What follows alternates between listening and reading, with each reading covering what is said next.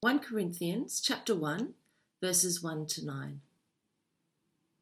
Paul, called to be an apostle of Christ Jesus by the will of God, and our brother Sosthenes, to the church of God in Corinth, to those sanctified in Christ Jesus and called to be his holy people, together with all those everywhere who call on the name of our Lord Jesus Christ, their Lord and ours.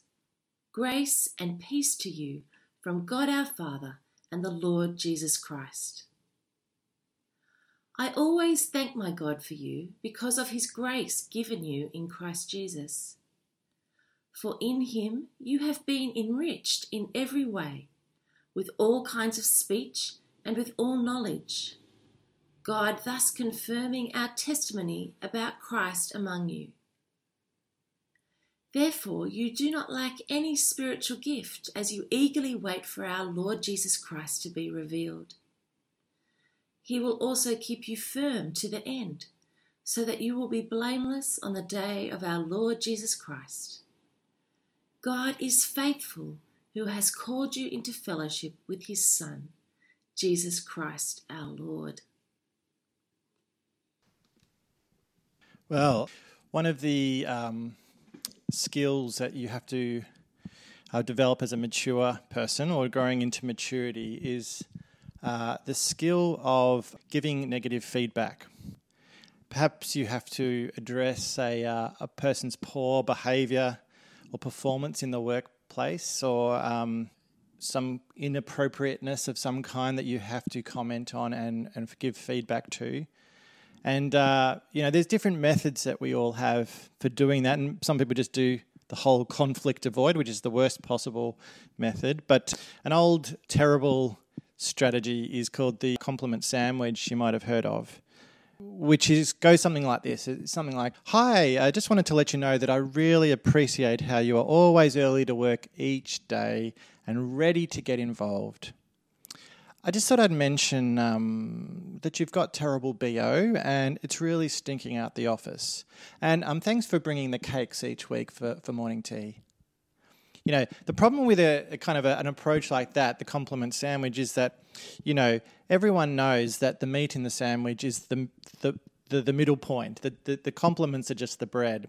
And so it kind of, is not that helpful, and it can put people off in the workplace. And, so there's a much more, effective approach called plussing, which is the people at Pixar, the movie animators, they coined this term plussing, because if you've ever worked in a creative team, a collaboration, like a music group or a theatre group, you'll know that creative people are particularly sensitive to criticism, and because it's about who they are and their core, and they can be very emotional people. I know this from playing in bands. So you have to get really good at giving negative feedback, and the reason why Pixar want to do it is because they want to have the best movies, and they say they want to get their movie from being suck to non-suck movies. So they've developed this kind of way of giving feedback called plussing, which is where you have to offer a suggestion.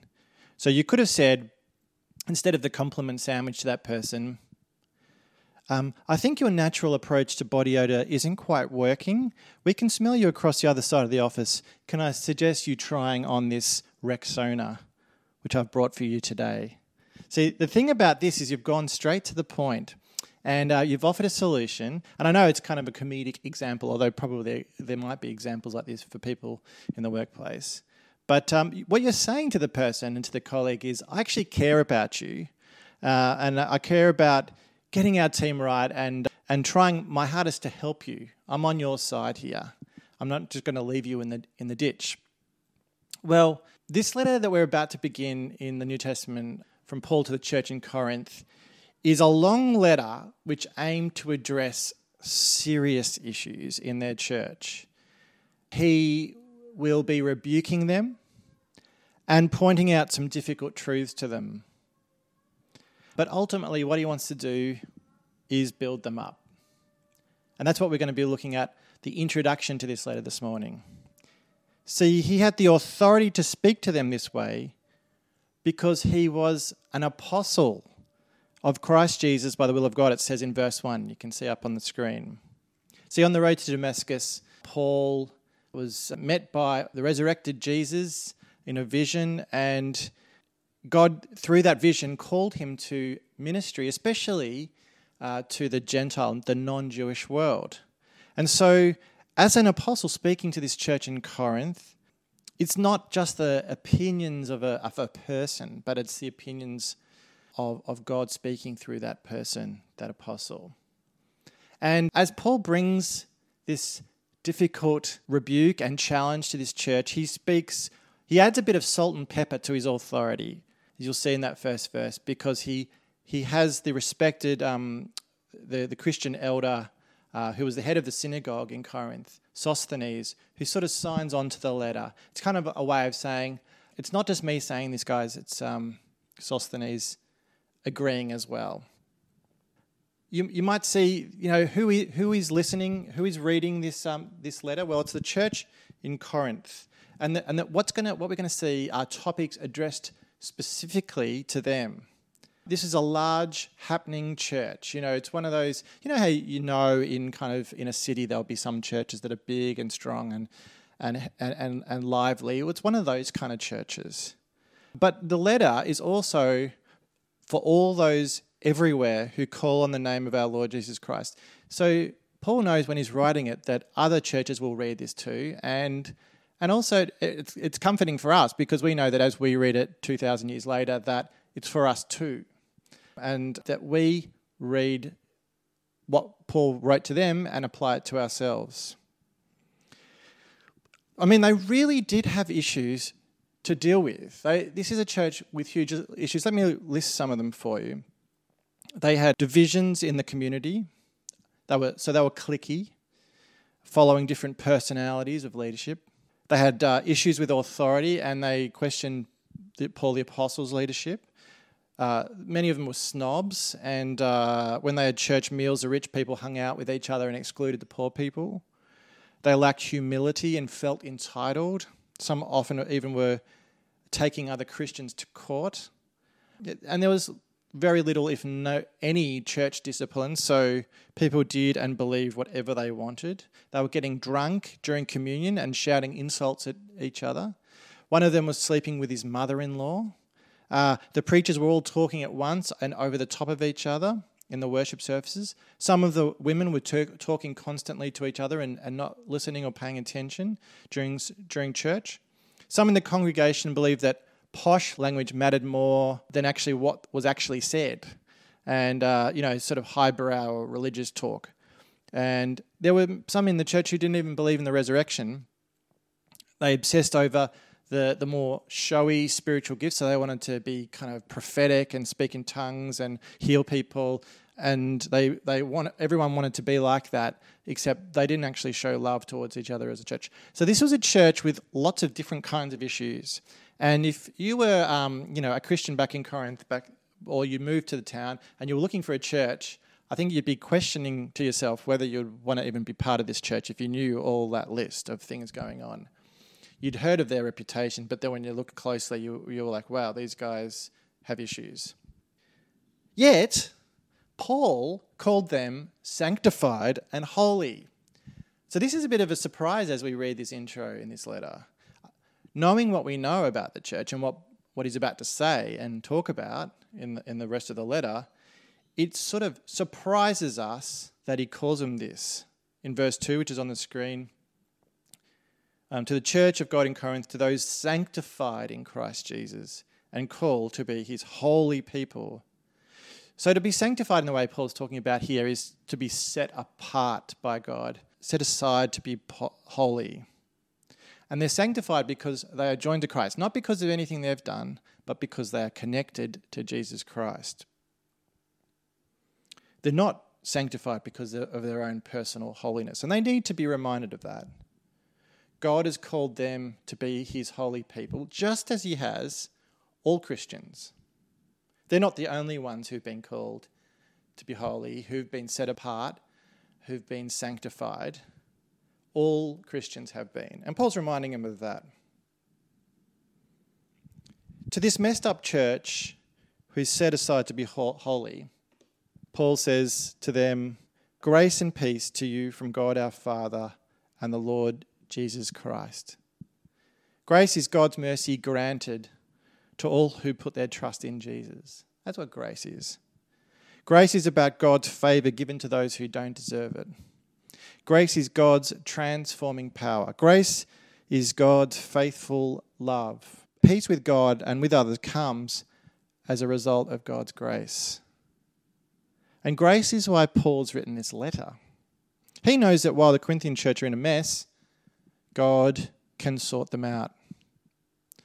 And you need to know that if you feel like you are in a mess right now, that God can sort you out too. So this is a hopeful letter. While it's challenging, it's a letter for messed up Christians. And maybe that's you. It's also, and mainly, for a messed up church. We all need God's grace, and He is offering that. And this is what Paul is putting his focus on for the Corinthian church.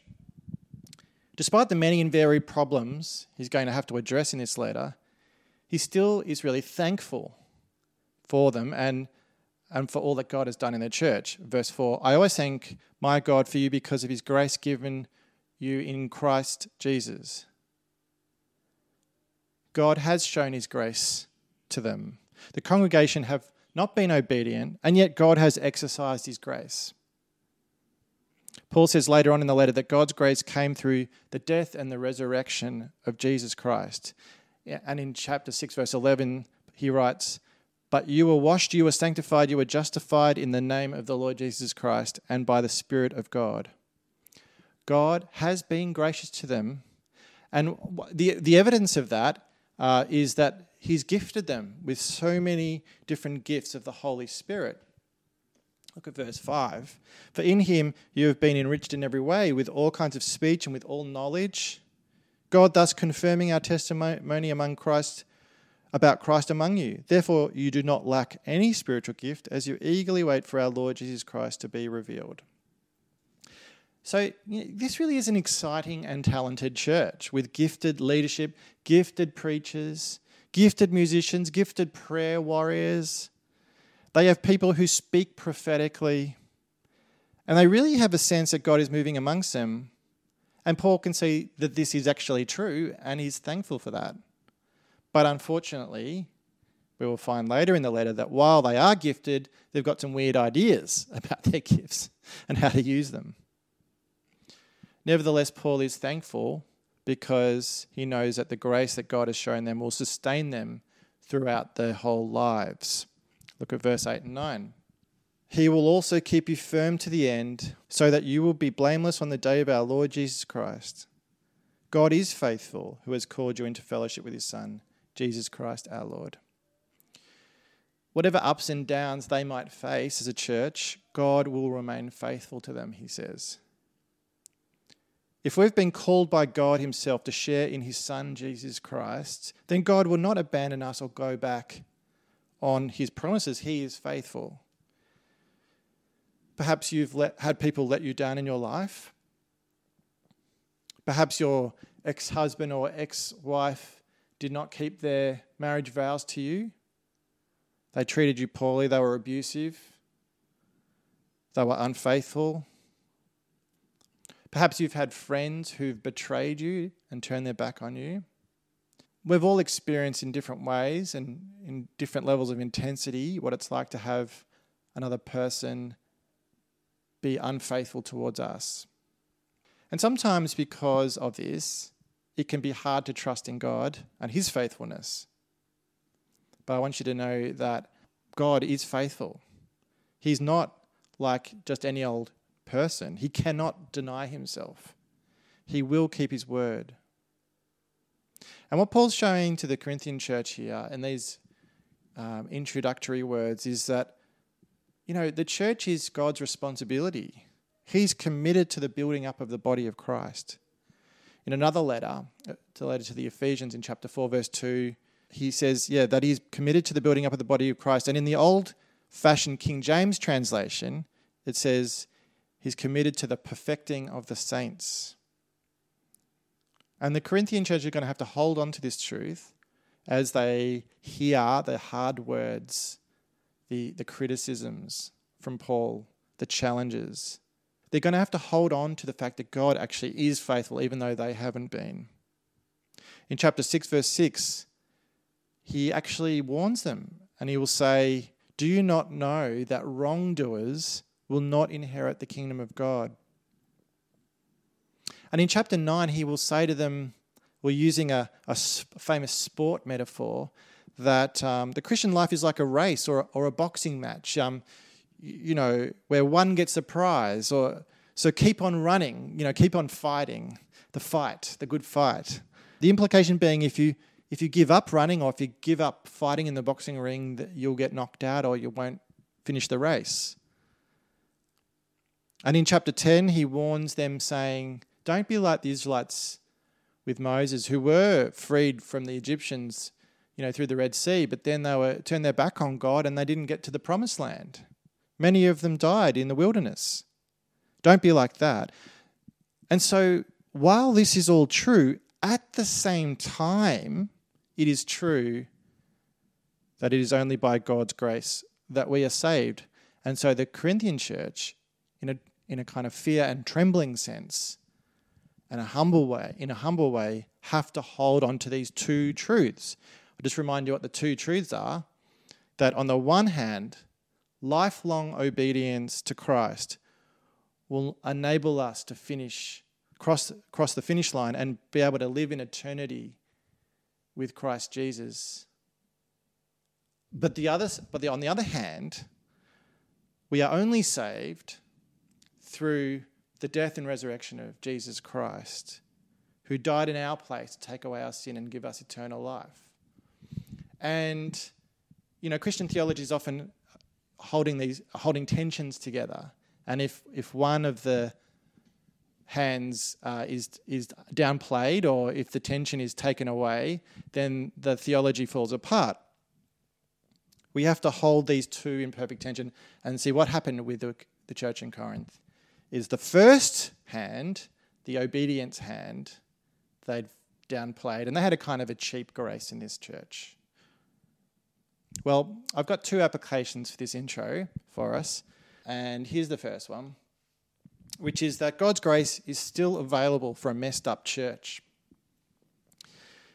So because of human sin and because of God's grace, you can have this phenomena where you can have a passionate and exciting church where God is working powerfully and people are gifted, and that is completely messed up in sin. And that is possible. You can have that. You sometimes hear this idea among some Christians, especially, and this is a wrong idea, you might hear it amongst certain types of Pentecostals or charismatics, and also churches that have been caught up in the holiness movement, or this kind of heresy called sinless perfectionism, which I know some people in our church have been part of churches that have taught that heresy. And the heresy says something like this, that if everyone in the church is perfectly sinless, then God is going to perform miracles and there's going to be revival. That's kind of the heresy. And there's a few things wrong with this kind of thinking. First of all, it leads to, it will at least a kind of cult-like behaviour. But also, it's just a lie. Nobody is sinless, and no church can be sinless. And secondly, God's grace and power is not dependent on our behaviour. It's not dependent on our human achievement and obedience. What this introduction to 1 Corinthians shows us is that God's grace and power can be active and can still be active even when the church is messed up in disobedience and sin. God is faithful even if we're not. Now, does this mean that we don't need to worry as a church about our obedience to God? Of course not. It totally matters. Because what is also true is that God can bring judgment to a church that has turned away from him. In the letters to the churches in Revelation, chapter 2, Jesus says to the church in Ephesus to repent of their sins, or else he'll take away their lampstand. And we don't know exactly what that means, but sort of what we think it means is he'll take away their status as a church. Perhaps some people have said, God will remove his Holy Spirit from the church. We don't. Either way, it's something you don't want to have happen. This idea that the church has turned their back on God to such an extent that God just says, well, I'll hand you over to your own sin, and I will, their hearts are so hardened that God hands them over to their hard hearts. So while God's grace can move powerfully in a messed up church, it's also true that sometimes God steps back from a church that has completely turned their back on him.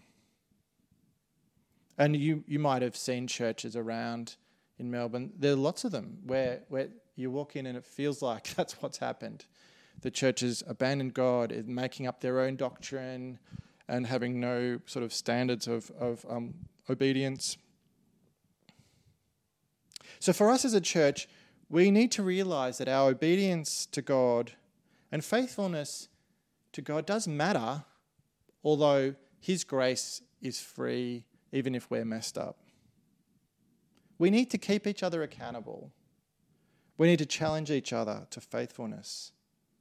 No church is perfect, but some churches can get themselves into major trouble. Let's not be like that.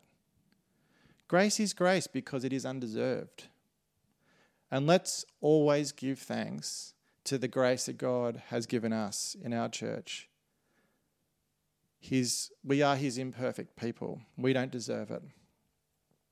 And at the same time, let's seek to, as a group, as a congregation, live faithfully and spur each other on to faithfulness.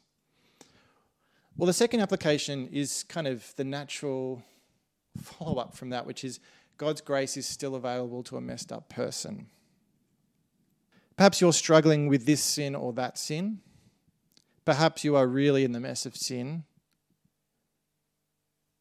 Well, what Paul shows us from this passage is that even if that's true, and that's quite a common thing for Christians, nevertheless, your true status before God is that you are sanctified.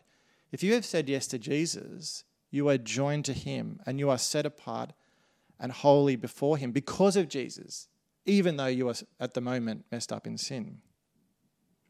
And the Christian life involves grappling with this reality that we're not in heaven yet, and so we will still struggle with sin.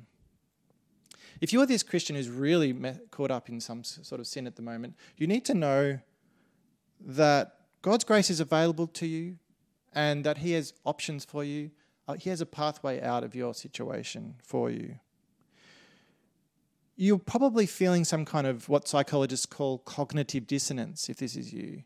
That's where one part of your brain goes, I'm a Christian and I know I should be living a certain way. And the other part of your brain goes, I'm completely not living in the way that I'm presenting to my Christian brothers and sisters. I've got this dark secret life. And that causes your brain to kind of experience dissonance, a clash inside your brain. Well, the good news is, while that cognitive dissonance might be unbearable for you, God can actually handle it. He's bigger than you. And he doesn't like it, but he looks at you and he says, my grace is here for you. I love you as my child. God is still working in your life. And you need to know that. And evidence of that is that right now, this morning, you're watching this live feed. You've bothered to turn on and tune into Facebook Live. And that's evidence that the Holy Spirit is working in your life, and you need to hold on to that and be thankful for that and and respond to that truth. God has not abandoned you. The real trouble comes for the follower of Jesus when they stop rocking up to church, when they disconnect themselves from Christian community and from Christian teaching. That's where the real trouble lies. If you're in a mess, God has options for you. You can experience healing and freedom from your sin. And the first step is to tell someone, another Christian brother or sister, get it out in the open and get help. Say sorry to God for your sins, knowing that he has already forgiven you. And as we go through this letter together, you'll see Paul showing the Corinthian church how God handles their mess and what options he gives them. He provides them a pathway out. He's going to point us, as he pointed them, to options like the accountability of a Christian community, a healthy Christian community. He will point us to the power of the Holy Spirit. And he's going to point us ultimately to the day that will come one day when Jesus returns and we will receive our resurrection bodies and no longer struggle with sin anymore, where we will be free from all corruption and decay. Let's pray. Lord God, thank you for this book of this first letter to the Corinthian church, and that it's in the Bible for us, and that it is challenging, but it's so practical, and we pray that it is going to draw us closer to you. And we pray for anybody watching this morning who is a Christian but caught up in a mess of sin, that you will set them free, and that they will have the strength to come forward and tell someone and get help and experience your grace and joy. Amen.